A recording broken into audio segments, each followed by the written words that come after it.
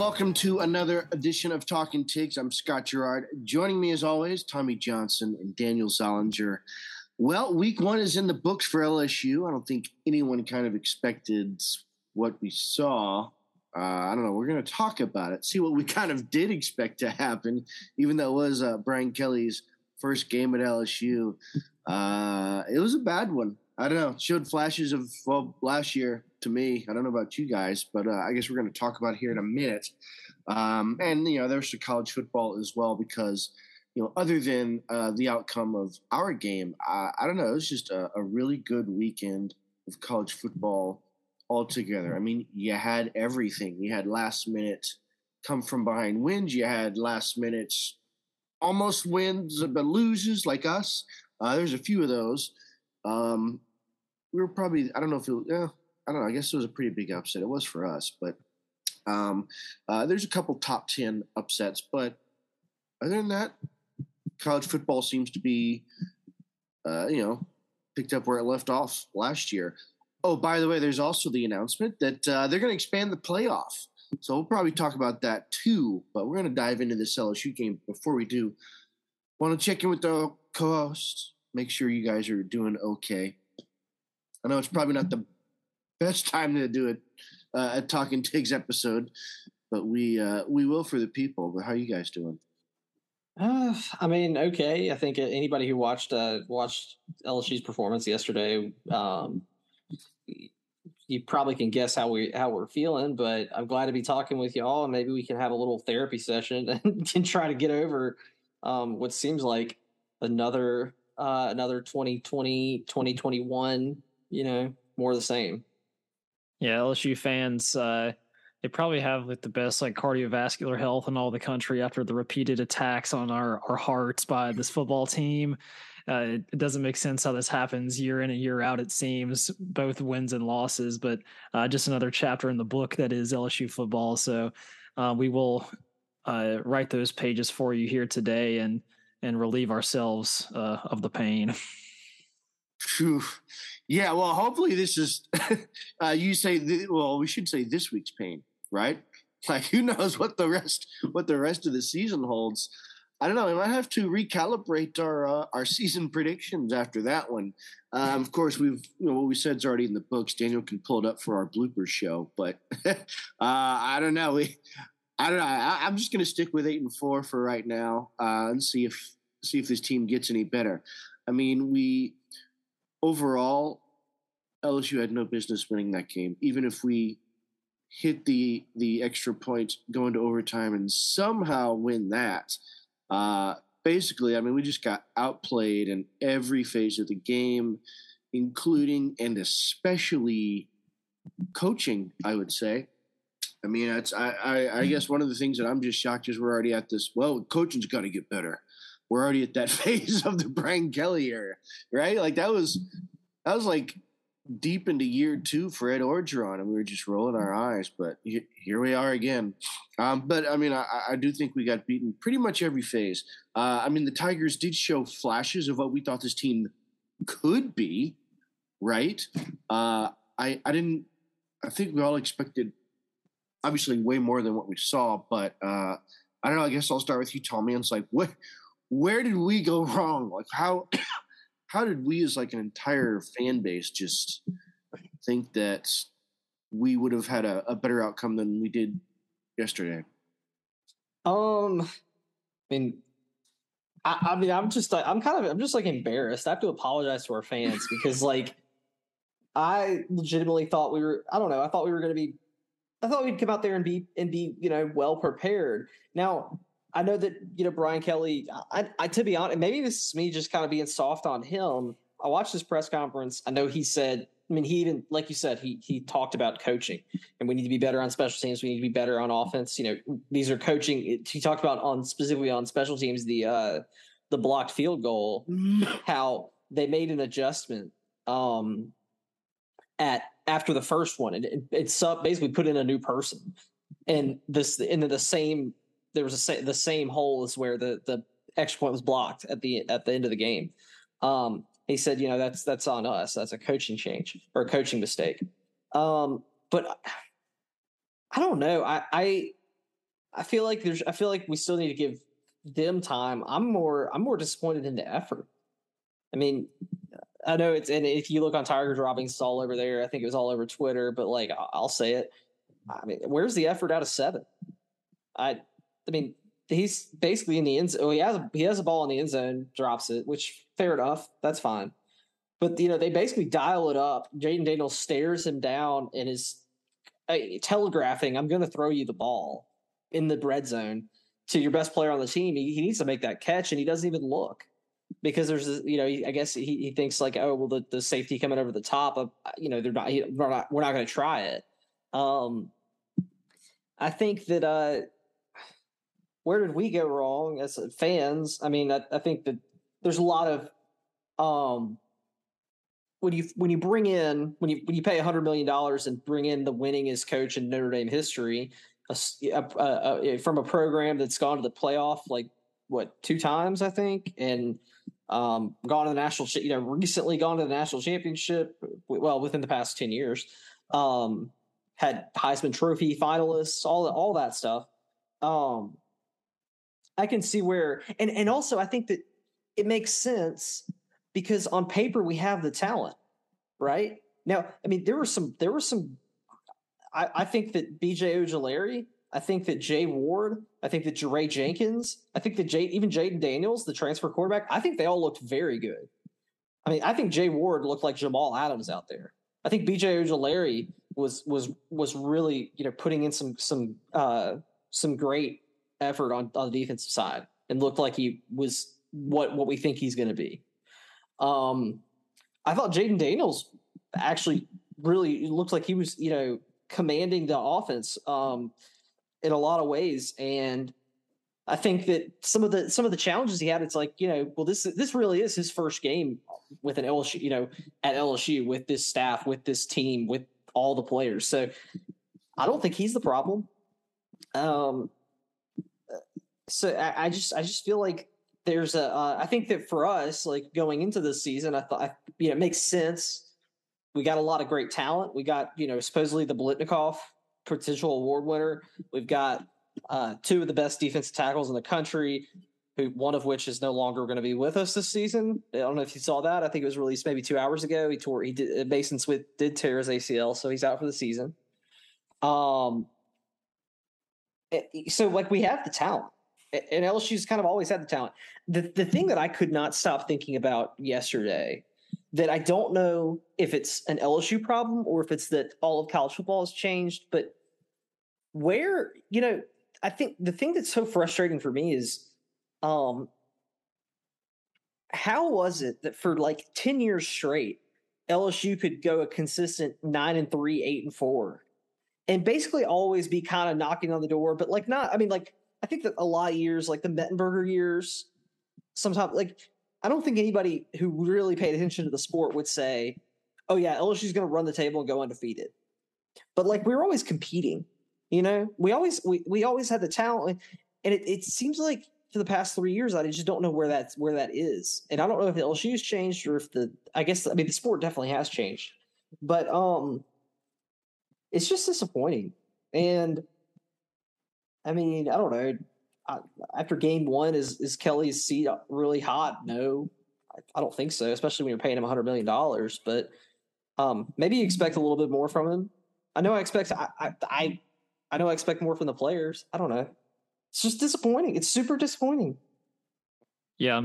For me, it was kind of like everybody on LSU's side was playing their B game. It wasn't the worst performances really by anybody, but there was a general lack of sharpness kind of across the board. Yep.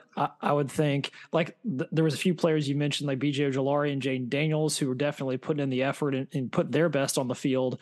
But overall, like I think the third down debacle is pretty representative of this, where Florida State just converted third downs like with such consistency, and it was very frustrating. There was, I think, one drive where they went 4 for 4 on third down, and the defense could not get off the field and give us a break. And whether that's alignment from the defensive coordinator, linebackers kind of missing assignments, people coming across in the slants, Florida State ran the same play, like a 7-8 yard curl in the middle of the field and they converted that like 3 or 4 times. So that was very frustrating to watch. As I was watching it, everything about the defense at the point of attack seemed soft. And I don't mean soft like, oh, they were, like namby-pamby. I just mean like there was a lot of, there were a lot of good, especially like I said earlier, Jay Ward and BJ Ojulari. Wes Weeks, I thought he looked okay in a lot of instances. The transfer linebacker from Virginia. But every time I saw us either taking on a block or trying to make a tackle, it almost seemed like we slowed down a little bit. And I mean, Wes Weeks had the quarterback Jordan Travis dead to rights in the backfield for an easy sack that would have forced, I think, 4th down. They're punting, and he just like rolls off of him. I don't know. That's the stuff that. There was a lot of missed tackles. Yeah, we had trouble finishing sacks that could have taken us the defense off the field. Open field tackling on the offensive side of the ball, like missed blocking assignments that led to Jaden Daniels having to run for his life. Getting absolutely obliterated. Yeah, and then like wide receivers just not quite sharp on their routes. Kayshon Boutte was stuck in mud, as many people say, and his hands were less than lethal on offense. And so no running game other than Jaden Daniels. Mm-hmm. And so it wasn't like the worst showing you've ever seen, but like it was just an accumulation of minor errors that led to a pretty bad performance. And then even like on the coaching side, with Brian Kelly like misusing timeouts in a couple of places. Like before halftime, he didn't call timeout where he could have given us an extra like minute, maybe if we gotten the ball. Later at the end of the game, when we had 1:20, if he had called timeout after Florida State ran it on 1st down, we would have had 2 minutes. Obviously, that didn't really matter because we got the ball down the field anyway. But in hindsight, you probably want those 20 seconds or 40 seconds for your next game. And then the decision to go for 1 when we scored the first touchdown to go down by 6 instead of going for 2, which a lot of the analytics people say you're supposed to go for 2 there, because if you get the 2, you have to score a touchdown and the extra point wins the game. But if you don't get it, then you have to get the touchdown and the 2-point conversion next time. And so it's pretty much set in stone. And then obviously we went for 1 and then we went for 1 again. There was people arguing that Brian Kelly should have gone for 2 on the last one. And just tried to win the game then and there instead of kicking the extra point, sending it to overtime. That's a little bit of a different discussion. I wouldn't hate him. I wouldn't hate the move. I think that with the momentum, I mean, gosh, have you seen a momentum powered drive from LSU like that? I haven't seen one since 2019. Yeah, that was LSU football. I meant to say it when I was doing the intro. It was like I did not enjoy 58 minutes and 40 seconds of that game. There was 1 minute and 20 seconds. Is like, now we're talking, baby. Yeah. And that's what we need to be more going forward, is to take something away. Like we study that. We had people making plays, running routes, Jaden Daniels finding his best option, and we have to build off that in the future. I think the core, like the structure of a good team is there. I mean, if you just look at Jaden Daniels, yeah, I mean, I like him. Not really anything you can pin on him. I mean, he was 26 of 35 for 209 and 2 TDs, no interceptions. He didn't give the ball up. He was under duress basically the whole night. If not for him, it's funny you mentioned Mettenberger. We probably would have seen our quarterback like crawling off the field at some point if he didn't have escapability like Jaden Daniels. Yeah, no, I think he looks really good. And I think that I've watched him play for Arizona State. Of course, he kind of got famous his freshman year for being electric. It seemed like every game he played his freshman year was like that last 20 seconds or last, minute of the LSU game.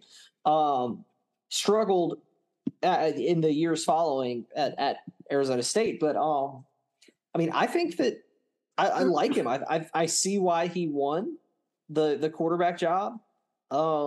I think that a lot of the criticism of him, I think a lot of people were pinning it on him. I don't think it's his fault at all. I think he played a great game. I think he did the best with the tools that we had, which was,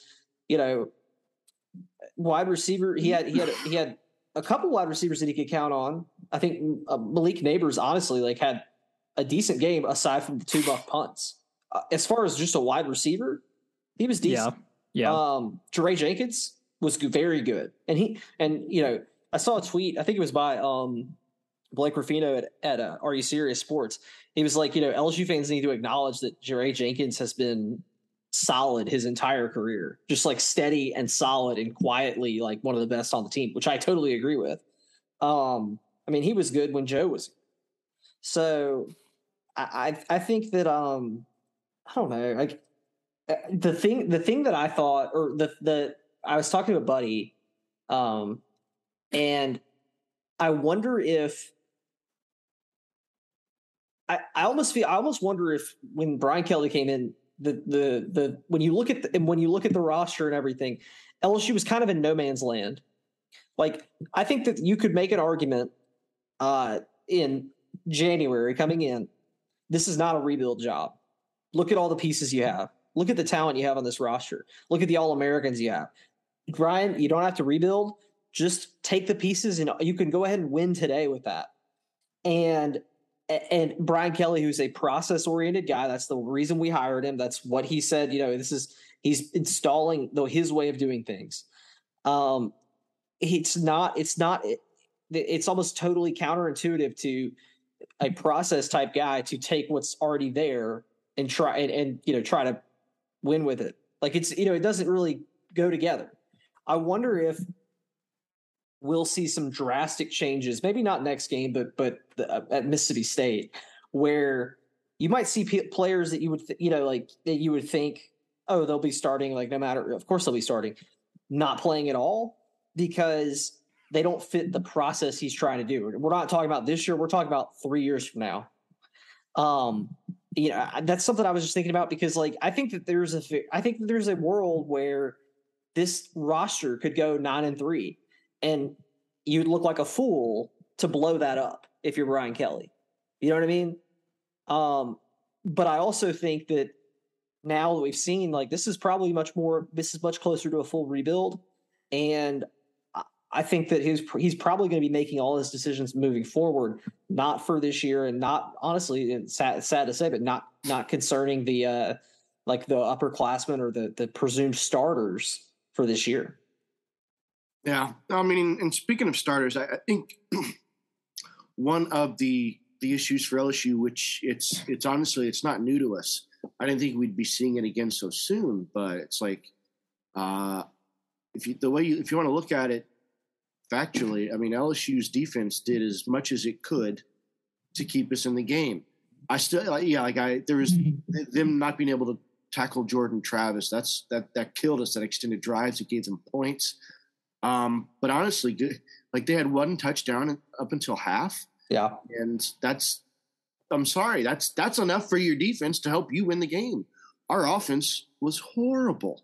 Aside from Jaden Daniels running for his life, our other three running backs combined only had 39 yards combined. That's putrid. Especially if they told us that that's something they wanted to focus on was running the game. I think our offensive line is just an Achilles heel. That's why I say it's another reason I feel like it's last year. There's going to be a time when LSU can pull it all together towards the end of the season. We'll have some good losses to Alabama and maybe Arkansas. I'm like, all right, where was that in the beginning of the year? Well, it takes time. It's like we had 45 scholarship players come bowl season, and it is a complete rebuild job. Granted, we've got the bodies in there now, but I don't know. It's like you can tell FSU has played together before. They've got a lot of transfers too, but you couldn't tell.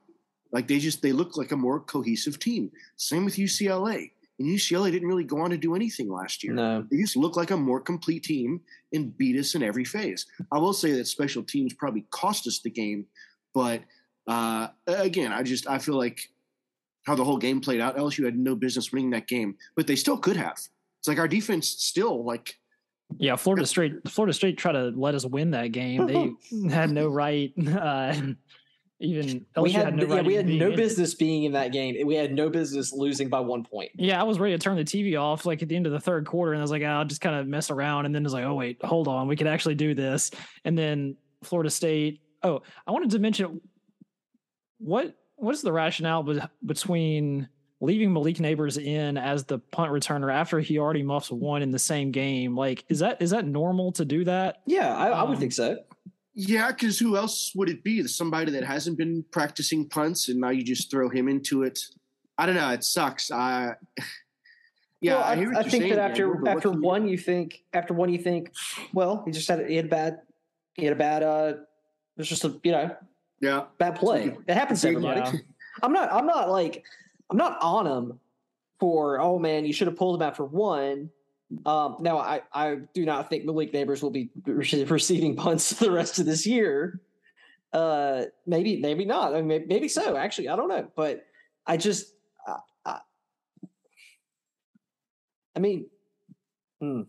I hate it when they try to do like the kind of be tricky, like, he waited a real long time on the first one to call fair catch.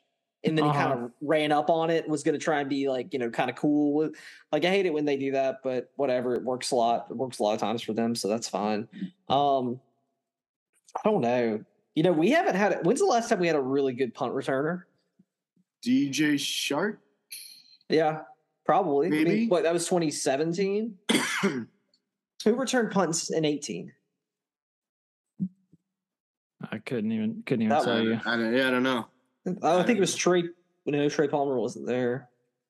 Oh well, actually, doesn't matter. Yeah, but Tre'Davious White. No, he was gone by then. Oh, yeah, I don't know. I don't know. Yeah. Still, it's like we haven't had any. Because then after that, it was Stingley, who was okay. Then Stingley again, but then like not Stingley, and then he got injured. I don't even know who returned punts for us last year. Anyways, but yeah, it's disappointing. So I'm kind of thinking about next week against Southern. Do you think we see Garrett Nussmeier, and if so, how much? I think Jaden Daniels gets to start again, and maybe like second half, a little bit of Nussmeier time, just to see how that shakes out before Mississippi State. I mean, I don't think that now. Everybody, like the feeling out of camp and what everybody said is, oh man, like it was this competition was so close, could have been anybody. It could have been Nussmeier, it could have been Daniels. It was a flip of a coin, and at the very end, Daniels won it, and that's the guy. Now, we did not see Nussmeier at all yesterday. I think that you could, like, if Nussmeier. Now, do you think this is something I kind of went back and forth on? If the quarterback competition had been as close as they said it was, and Nussmeier looked as good as they say he did, and that it was almost basically neck and neck, they're interchangeable, but Daniels has the slight edge.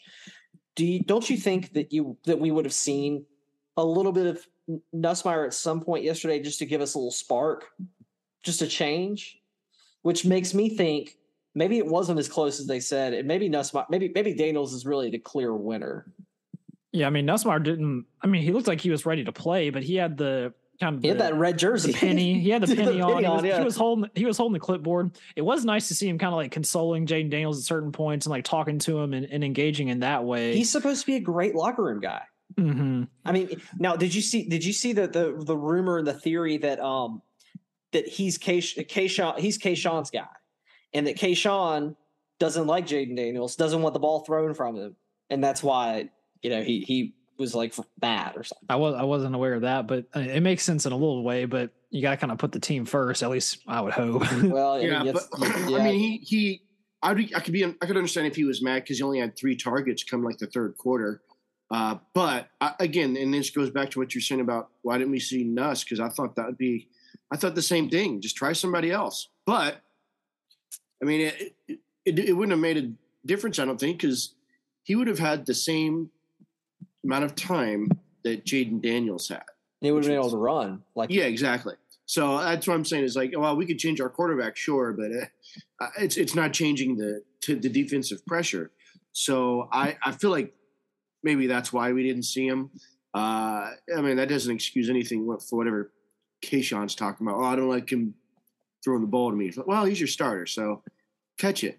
You think people are going to draft somebody? I don't like that guy. I don't want him throwing to me.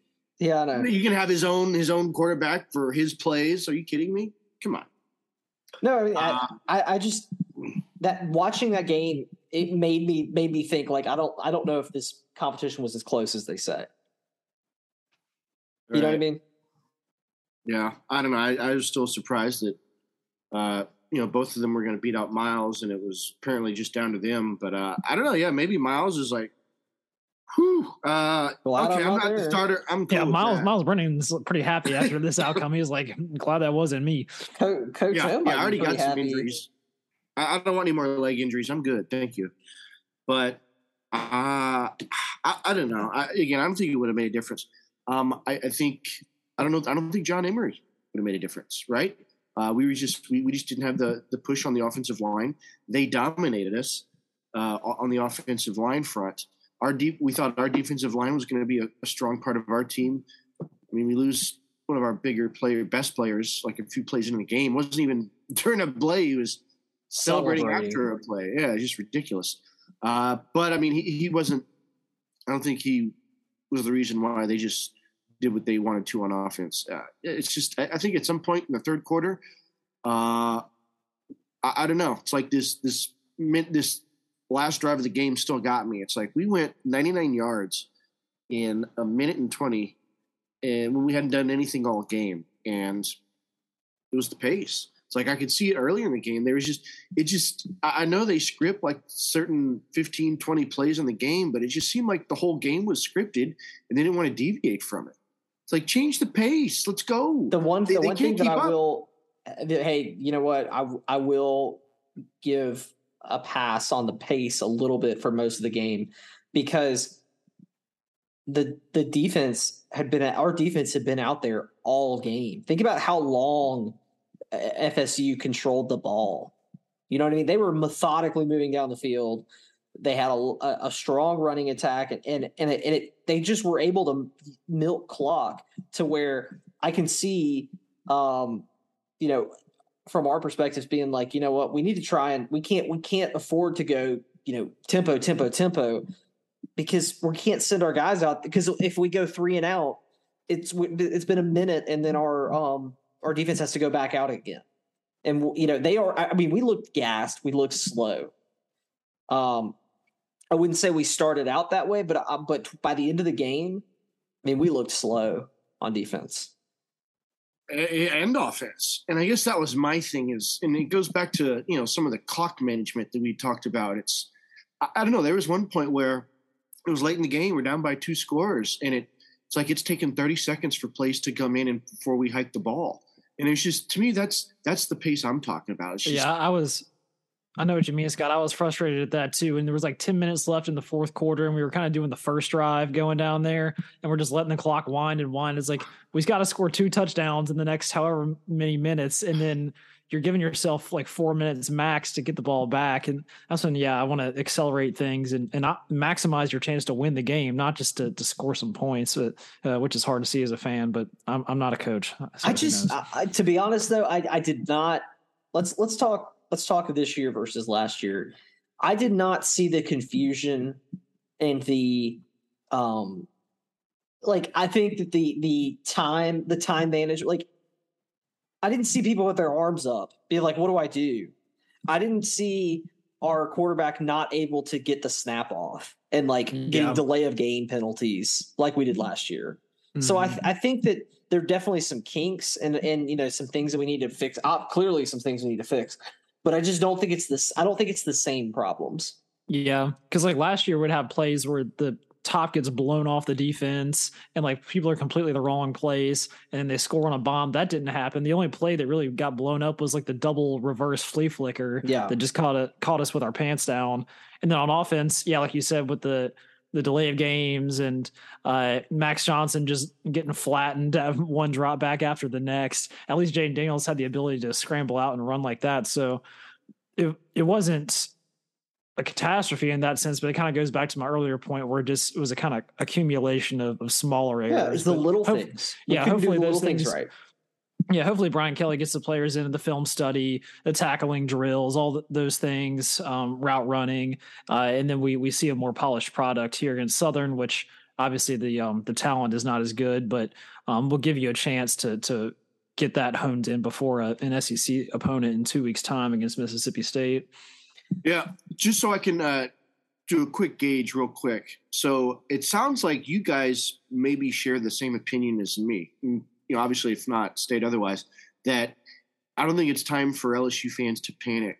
What we saw last night was horrible, but again, I think there was just so many things wrong before Brian Kelly even got here, including bodies, usable bodies, that I don't think it's cause for concern. It's not time to fire Brian Kelly, right? I hope Keyshawn Good Lord, I hope not entering the transfer portal. I don't know. He wiped him and Malik Neighbors wiped all of their LSU stuff off their their social media, which is interesting. Unless they just want to focus on the game now because they were distracted before. But it's like I don't think it's time to panic just yet. Although I understand the frustration for sure. But do you guys agree it's not? We'll be okay. It's just this. I don't want to do a whole lot of goalpost moving. The product we put on the field overall was poor, and we should have won that game, not based on how we played, but like in general, we have the talent to win that game. That was reflected in the predictions, our own predictions. We all said that LSU was going to win, obviously. And we had better talent. We should have won. So we have a right to be disappointed and hope for better in the future. But yes, Scott, I think you're correct in that it's not time to close the door on the season already. There's still things we can work on. And hopefully Brian Kelly can right the ship. It's very reminiscent of last year, obviously, with expectations high. We go into UCLA and lose that game, and the rest of the season is kind of ho-hum. I hope this is not a replica of that, and that we actually have some good things to enjoy later on. But it's not fire Brian Kelly time just yet. But the takeover is not complete either. Right. Yeah, I mean, I don't think that. I think this was a different kind of horrible than the UCLA game. This was, I don't know. It's just, it did not strike me as a coaching problem as much as it is a misalignment or incongruence with like talent. I don't think that. I think that. In some ways, and I hate to say it, I think that season kind of is over. Like, I think that this will really put us in rebuild mode now. And like I said, I don't know if Keyshawn Boutte is gonna finish the season with us. I really don't. I don't know if the starting lineup against Alabama will be even reminiscent of the one we saw yesterday. And I don't know if that's a good thing or a bad thing, but I think that now we're going to, I almost feel like Brian Kelly's going to have the endorsement to fundamentally alter everything and blow it all up and start from scratch. Whereas I think that going into this season before, you really couldn't do that with the talent, like you said, Daniel, that really we should have won that game yesterday. Does that make sense? Am I just speaking nonsense? I don't know. I mean, I think after that game, a lot of people, might be touching on nonsense. No, I think you're fine. I get it. I don't know. It's just a weird start to the season already, right? It's like you're the guy we thought might have started quarterback, or he's been like a very close second, is just walking away from football altogether. We didn't have our running back for the first two games. Now we're not going to have what we thought was going to be one of our starting safeties, since Greg Fauscha's facing like a 4-game suspension for his academics at Arkansas. And then you lose Mason Smith, in like the first drive. So I don't know. It's basically what I saw is anything that could go wrong did for LSU. Yeah. Right. Aside, Jaden Daniels was okay. But other than that, anything that could go wrong did. So that's why I feel like, well, it's just getting these things fixed, corrected, getting everybody back and healthy. And I don't know, maybe because what got me was looking at Brian Kelly. They would cut to him. He looked like Fan throughout the whole game. It's like he didn't. It's not like it was 7-3 and he just had a look on his face like, all right, well, we just got to try this now. We got to like the expression on his face was like us the whole game. Like, what am I looking at here? How is this possible? I felt like he was as surprised as us. Did you guys get that sense? He said as much in the press conference. Yeah. I guess not the press conference. I think the mid game, like halftime interview. He said, "I don't think we could have played any worse." And that's my point. Like he like Coach O did not look that way last year against UCLA. You know what I mean? I think Coach O remember he was freaking out. Like Coach O was like, just could not contain himself. And that's because I feel like Kelly is in his mind trying to work through like, okay, like how do we get here? He was very stoic the whole game. He would just kind of stare onto the field. It was almost weird. I kind of like it though, because I'm like, I think this guy is coming in almost like an outsider's perspective. You know, he is kind of an outsider. Like this is just literally his first game within our program. And I think he's just like, how do we fix this? What is going on? Yeah, I have to fix this. Yeah. He's like, how, what more, what do we need to do? Yeah. Well, I think whatever they're going to do, they're going to do it this upcoming weekend against Southern. Cause like Daniel said, you got SEC play starting in 2 weeks. And after that, man, it's just, it's a roller coaster, right? It's just the season is just full on. I'd say. I mean, the good news is that the season, the schedule gets a lot easier, right? I mean, yeah, until week 3. Right. Well, I don't know. What do you think of this? I feel like if LSU had time or just had the ability to run some offensive plays and develop a rhythm or something, it's like, to me, like if it could be as simple as just finding, I don't know, maybe they have to retinker the offensive line. Like Cam Wire just, I don't know. Bless his heart, but he was just getting manhandled, a few times yesterday. And, not for Jaden Daniels' ability to run. I mean, there were some times where I didn't know if, like, I felt like he held on the ball a little bit too much. Like, I know he only had like 2 or 3 seconds to do it, but it's like, that's one thing that we're not going to see. Like we haven't seen with Joe. It's like he knew within 2 seconds if he was going to throw it or not. And if he didn't, he just took off. It's like sometimes we were just sitting there as like 1, 2, and then no, all right, and then I'm running for my life, or I'm going down. Well, I think Joe had a good ability to. Sorry, I was saying Joe had a good ability to both evade pressure and keep his eyes downfield and like read through his progression at the same time, so he could like climb in the pocket or drop back and roll out and still look to see where Justin Jefferson is breaking across the field, adjusting his route or whatever, and then hitting that development late in the play for that 15, 20-yard gain. Jaden Daniels, he's running, his eyes are on the sideline because he's running away from the pocket. And in that sense, you can't even hit your receivers. All you can do is run for that like 4 or 5 yard gain if you can. That might be what you were about to say, but that's kind of my interpretation of it. Well, I think that's what makes Joe Burrow an elite Heisman Trophy winning, Super Bowl AFC champion, comeback player of the year. And that's what's going to make him a Hall of Famer is his ability to move, read the pocket, and move the pocket with his, Joe has an ability to take a half step up and to the left and evade all the pressure and give himself all the time he needs, even though it looks like he's about to get murdered.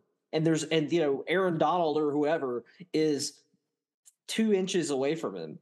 It doesn't matter because he took a half step to the right or to the left, and now he's able to. He's got all the space he needs to throw. That's what separates him from everybody else. From Jaden Daniels' perspective, I think that like I can't fault him too much for the way he played because I mean that's his game, and I think that's where he's comfortable. I think that's how he played. That's how he played at Arizona State. That's what the type of game that he had in his freshman year where he lit the world on fire. He was throwing bombs and being able to throw and throwing nice touchdowns, but then also he was running off for scores. So, I don't necessarily think that it's. I can't blame him for playing the way he plays. Like that's his game. But but I think you're right though. Like the offensive line did no favors for him. Mm-mm. No, I mean that's like, to me that was like the glaring issue, because like I said, if FSU's only scored one touchdown by halftime, I'd say our defense is doing okay, right? But I don't know. I think just the offensive line is probably the most glaring issue to me right now. That and special teams. Oh my goodness, special teams will cost us a game instead of just like trying to advance the ball for us. Like that is horrible, and it's something that they I don't know. It's like Brian Poling. That was his thing. I thought, all right, finally we got a guru. Yeah, exactly. We don't. And it was what a blocked field goal, a blocked extra point to save the game. Then two muffed punts, and then two shank punts too. Yeah, a duck punt 15 yards down the field. Yeah, I don't know. That special teams has got to figure something out. So I don't know. I'll keep my my prediction at 8-4 though. This wasn't a game that I thought they could lose by any means, but I don't know. I think maybe once we get it figured out, we could steal something from somebody else, because I don't know. Everyone else, I mean, obviously we're the only team that lost in the SEC in this first week, which is just beyond embarrassing. But I don't know. It's like a lot of them were close. Florida beat Utah, but Utah is kind of like us, knocking on the door with the last play of the game. They could have won it. Instead, Florida intercepted. I don't think that's what we were missing, was just some clutch plays at certain points. Just blocking somebody out for an extra point attempt would have been the clutch play for this game, I guess, because anything could have happened in overtime. But I don't know. I think we probably win that game if it goes to overtime. I thought so, but I don't know. Yeah. It's. One final note, Scott. I know you said that that you didn't really feel like, with John Emery being out, you didn't really feel like that would have made a difference. And maybe not. I could see it not making a difference. But I will say this: it did not appear to me that that we had a true sideline to sideline running threat. I mean, Armani Goodwin, Josh Williams, and Noah Cain, they all seem to be kind of north and south runners, which is fine. I think that Emery is the outlier there. And I mean, we could see, Daniels trying to get a little bit of read option play. It didn't really work. But I think that was because they didn't really respect our running backs to be able to make a, there were some decent runs. They weren't awful. No, they weren't great. But I think that if Emery is as good as now, I mean, I don't know if we can believe the camp reports, to be honest, now. But if Emery is as good as they say he was in camp, when he comes back in week 3 against Mississippi State, I could totally see us utilizing a read option, and you got two dangerous people, in the read option, either Emery or Daniels, to run off with it. And I think that if we can get that working, that really opens up. It takes pressure off the offensive line. Yeah, because it'll put defensive players in conflict, and they won't be able to really just absolutely manhandle our offensive linemen. They'll have to do more reading and have to do more, sit and wait a little bit. Yeah, not that we necessarily need more complexity in the offense, because I think that might actually be bad, but more variety and threats to hit you with would definitely benefit in that way. So yeah, I agree with what you're saying. Is there anything else we have on this game? I think we can put it behind us. We can just look forward to Southern. I mean, it's Tell the Truth Monday. I think we did that, right? I mean, we all got it out there. I'm sure some fans are still going to be reeling, and we're not going to hear the end of this all season. Who knows? Florida State might be good. They just might be really good.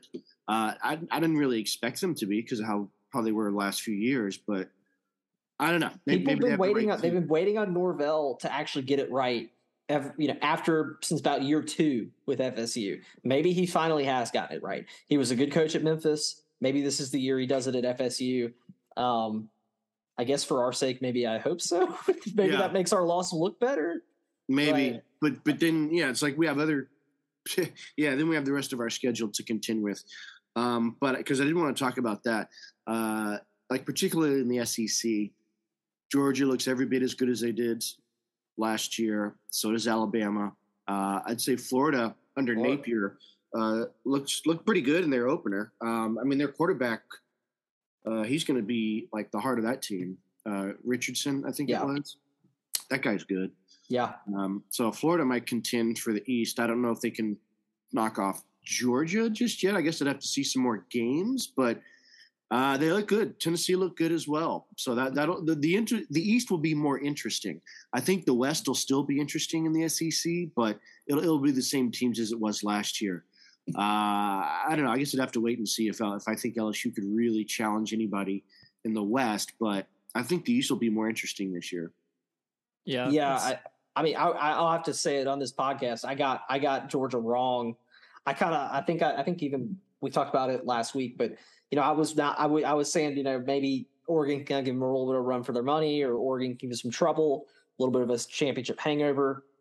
Absolutely not. They looked like the absolute, probably, I mean, they look like they could easily be the best team in the country. Yeah, some people saying they're better than last year. Better than last year. The defense, that was the big question mark. We even talked about it, was they lost so much talent on defense. How are they going to be able to replace it? And it seems like they have. Yeah. I mean, poor Bo Nix, he couldn't do anything. Yeah. Anything else stand out in the SEC? I watched Arkansas play.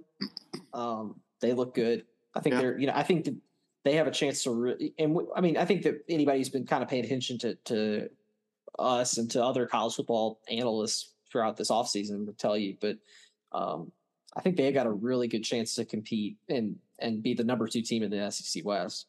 Yeah, I think on LSU's front, the Florida situation is going to be definitely one people are keeping an eye on because of the Billy Napier. He could have been our guy. Yeah, because Scott Woodward and LSU supposedly kind of walked over Billy Napier, didn't even really give him a shot. They wanted the big name, and ultimately went with Brian Kelly. Meanwhile, Florida kind of saw the potential in the guy who's worked hard at a smaller school and built a program there. So they got a statement win at home against Utah. And like you mentioned, Scott Anthony Richardson played very well, their quarterback. People saying he's an early kind of Heisman dark horse. And I think week 7 is when we play Florida. So that one will be kind of the matchup of the head coaches. And Florida fans might be smug to rub it in if Napier goes on to have a really good season like they potentially could have. And I think it's a little bit good for the SEC if they give Georgia a run for their money in the East. Always a big game between the two, but a challenger definitely to Alabama and Georgia is welcome. Whether that's A&M from the West, I'm not quite so sure. They had a little bit of trouble on their own, even though they did shut out Sam Houston. Right. But across college football, I just thought it was a lot of great games. Oh, yeah. Right? Like ours, well, I mean, I know Georgia Tech and Clemson are about to play, if they haven't kicked off already, but I just thought like our game was just a good cap, even though it didn't turn out the way it should have in our eyes. It was a good game. Like we sucked, but we made it a very interesting game. And this weekend was chocked full. I mean, you had the backyard brawl back that went down to the wire. These teams hadn't played together in what, like 7 or something. Like they hadn't played together in a long time. And what was interesting was the quarterback for each team.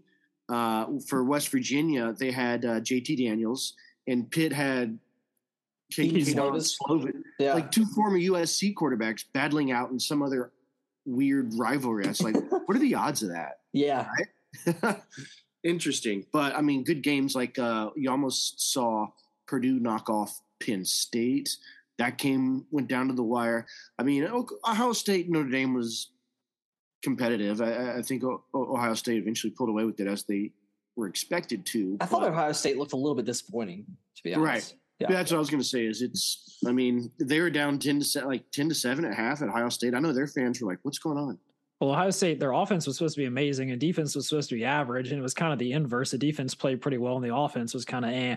So they've definitely got talent to contend for a championship. And they showed that they can beat Notre Dame. But yeah, it wasn't amazing, like you said. There was some craziness in the Carolinas with what UNC App State, I think it was 63-61. With App State scoring like 6 touchdowns in the fourth quarter or something. 40 points. That's crazy. And then they go ahead. And then they tried to go for 2 and win the game at the end, like maybe LSU could have done, and then they didn't get it and lost, which is, I'm sure, devastating for that fan base. And it was right there. It was right. He was wide open.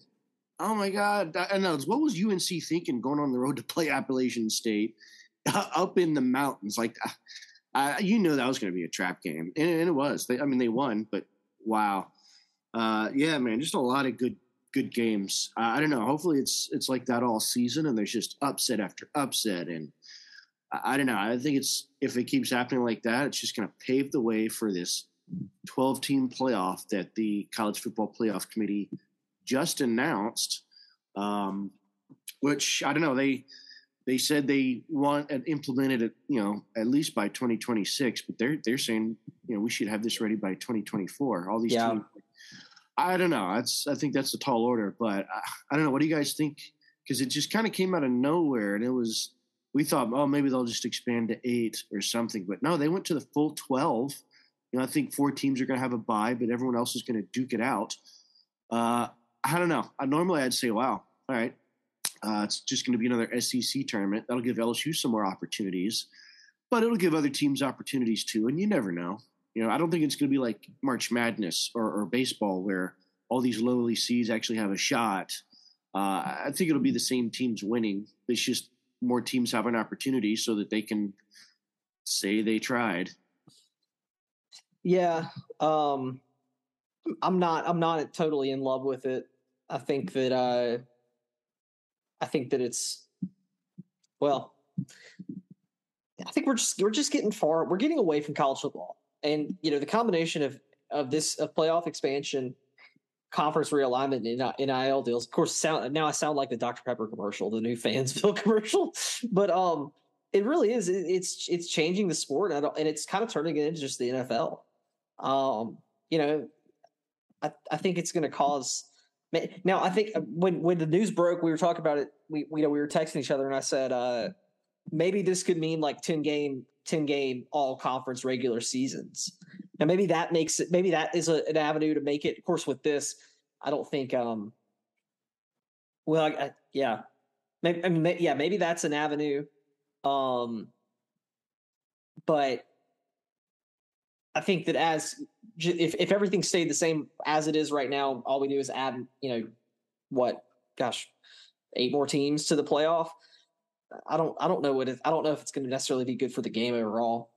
Yeah, it definitely has pluses and minuses, as does everything. We don't have to get too far into this because you could talk for an hour just on this topic probably.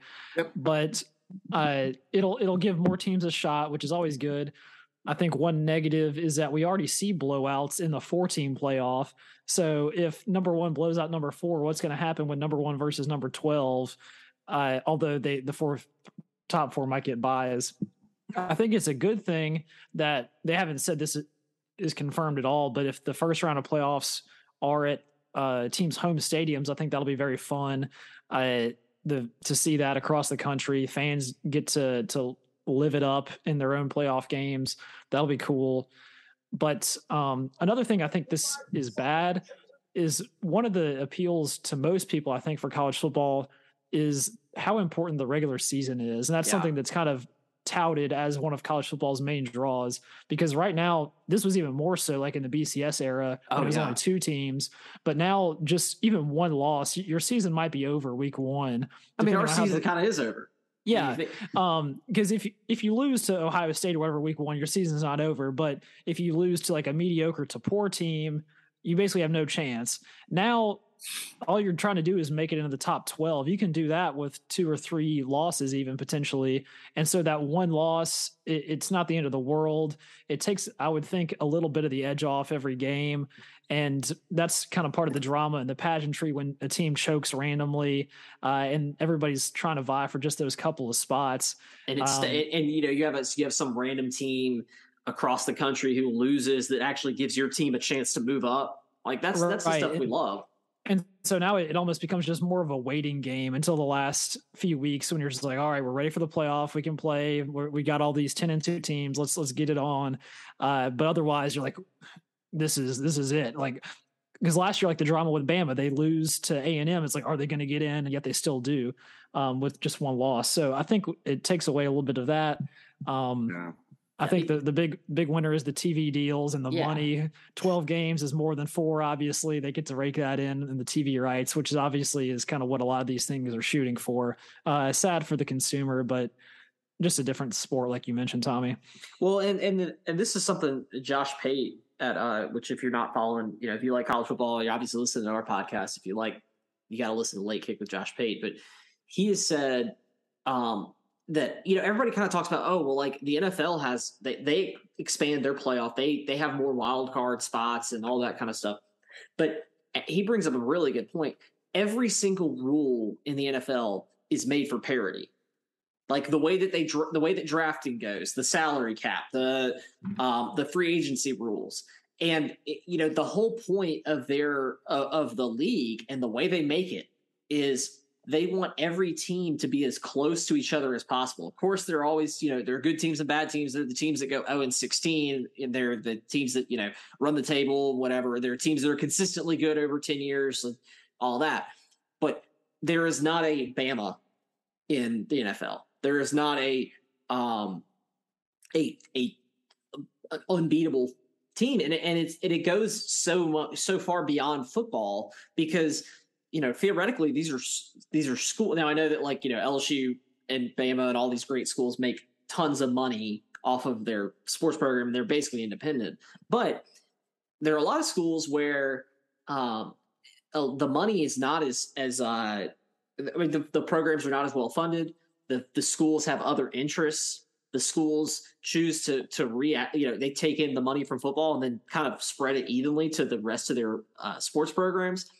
And so it's almost impossible. So it's, you think about if we add more teams in, like you said, Daniel, maybe it'll be more competitive and we won't get the blowouts as much. But actually, no, we're going to have the same result. It's just going to be more of them because that there's never going to be the NCAA or college football is never going to be a completely level playing field because Wake Forest is never going to care about football as much as Alabama does. And they're not going to be able to invest as much money. And Syracuse is never going to invest as much money in football as Ohio State does. And so that's just not, it's not going to be a completely level playing field, no matter how many teams you add into the playoff. Sure. Well, it's also going to make it a less level playing field, I would think, in some regards. Like you said, like Alabama, think about the times where if they don't even win the West, like, when we back in, 2011, like we won we won the division, we won the conference title, but we still had to play Alabama after that. Yeah. It's like, if you open it up to 12, that's all this is going to create is just more opportunities for teams like Bama and Ohio State that otherwise, shouldn't have been there based on the current models. So, but I kind of like that. It's like, it's nice to not have Bama in there sometimes, because you can basically pencil in, 2026, if I can go, let's head on down to the sports book and I'm going to go ahead and make playoff picks. It's like, go ahead and give me Alabama at any point, because I know for a fact, no matter what, unless Nick Saban dies and Bryant-Denny Stadium gets demolished, they're going to be one of the top 12 teams in the nation. Like, things are not going to change that much over the next 4 years. So, like, you're right, Scott. Like, the same thing with Ohio State. If Ryan Day is still there, and you can even pencil, you could pencil in Clemson, you could pencil in A&M probably. You could go basically pick 6 of the top teams today, and things will probably be similar in 4 years, and they will all make the playoff, regardless of how many games they win or lose in the regular season, to be honest. It also, maybe this is a bad take, but in my opinion, I think it kind of incentivizes the cupcake scheduling that we've seen. Yes. To where if you can go 12-0 and you only have to play 6 tough games, you go 3-3 in those and you're 9-3, maybe you make the playoff. You go 4-2, you're probably in at 10-2. But if you have like a 10-game SEC schedule, like battling through that and going 7-3, that's a pretty good record, or 8-2 is very good. So you're just trying to like maximize your wins, minimize the losses at any cost just to get in the top 12. Well, that's why in and try and win. That's why I said, well, maybe the for the real like college football, like lovers like us, maybe the answer is, okay, we take this 12-game playoff, but then we do 10-game conference schedules. But then, like you said, Daniel, why would SEC people ever want, or SEC, administrators, coaches, ADs ever want to do that? Because they're like, wait, so we're going to play the toughest schedule in the whole nation, and then we're going to beat each other up. Yeah, because if you bake in 4 wins to every team, then all you have to do is have a few decent teams, and you've got 3 playoff teams. There you go. And you kind of can't argue with them, because they're going to be like, wait, but UCF's going to go play, junior high, Melville Junior High, and they'll win. They'll go undefeated and make the playoff. But we'll play the toughest schedule ever in the SEC and go, like you said, 6-6, and then or 5-5, and then miss the playoff. Yeah. Well, we'll see. But yeah, college football is just not different. It's not the same as when we started this pod. It really isn't. It's crazy how much it's changed in 2 years. But looking forward to Southern. I don't know. I don't expect a game like we just saw. I hope not. Hopefully LSU can just steamroll them, and everybody can just get back out into the parking lot and just get back to tailgating. Yeah. But I don't know. Do you guys? I don't know. Would you? I think we'll see Nuss, because it'll. I don't think the score will be that close. Maybe we'll see him sooner, but than we might have normally. But I don't know. Anything else you want to see different? I guess for me, it's just something different with the offensive line, because it wasn't working. Daniel, you got any? I don't know. Things you. I think. Yeah, like you mentioned, the offensive line, try and get a consistent lineup. Keep doing what we did good against Florida State, which is minimize penalties. Don't turn the ball over. We didn't have any interceptions or fumbles apart from the 2 dropped punts. That was good. Yeah. And then just trying to work on maybe some other options as far as wide receivers. We didn't have much besides Dre Jenkins and a little bit of Malik Neighbors. We didn't see basically anything of like Jack Besh. I think Chris Hilton had like 1 catch. So look for options there. And then on defense, get to the quarterback. Like the D line was supposed to be our strength, and they put a lot of pressure on Jordan Travis, but they couldn't bring him down. So got to convert those sacks and just play efficient football and clean it up. Get ready for Mississippi State. Yeah. No, I agree. I mean, I just want to see us take care of business. I don't need to see us. To be honest, I don't need to see us put up 60 points and blow the doors off them. I just need us to win and win semi-convincingly and do and just make improvements. Can we tackle better? Can we block better?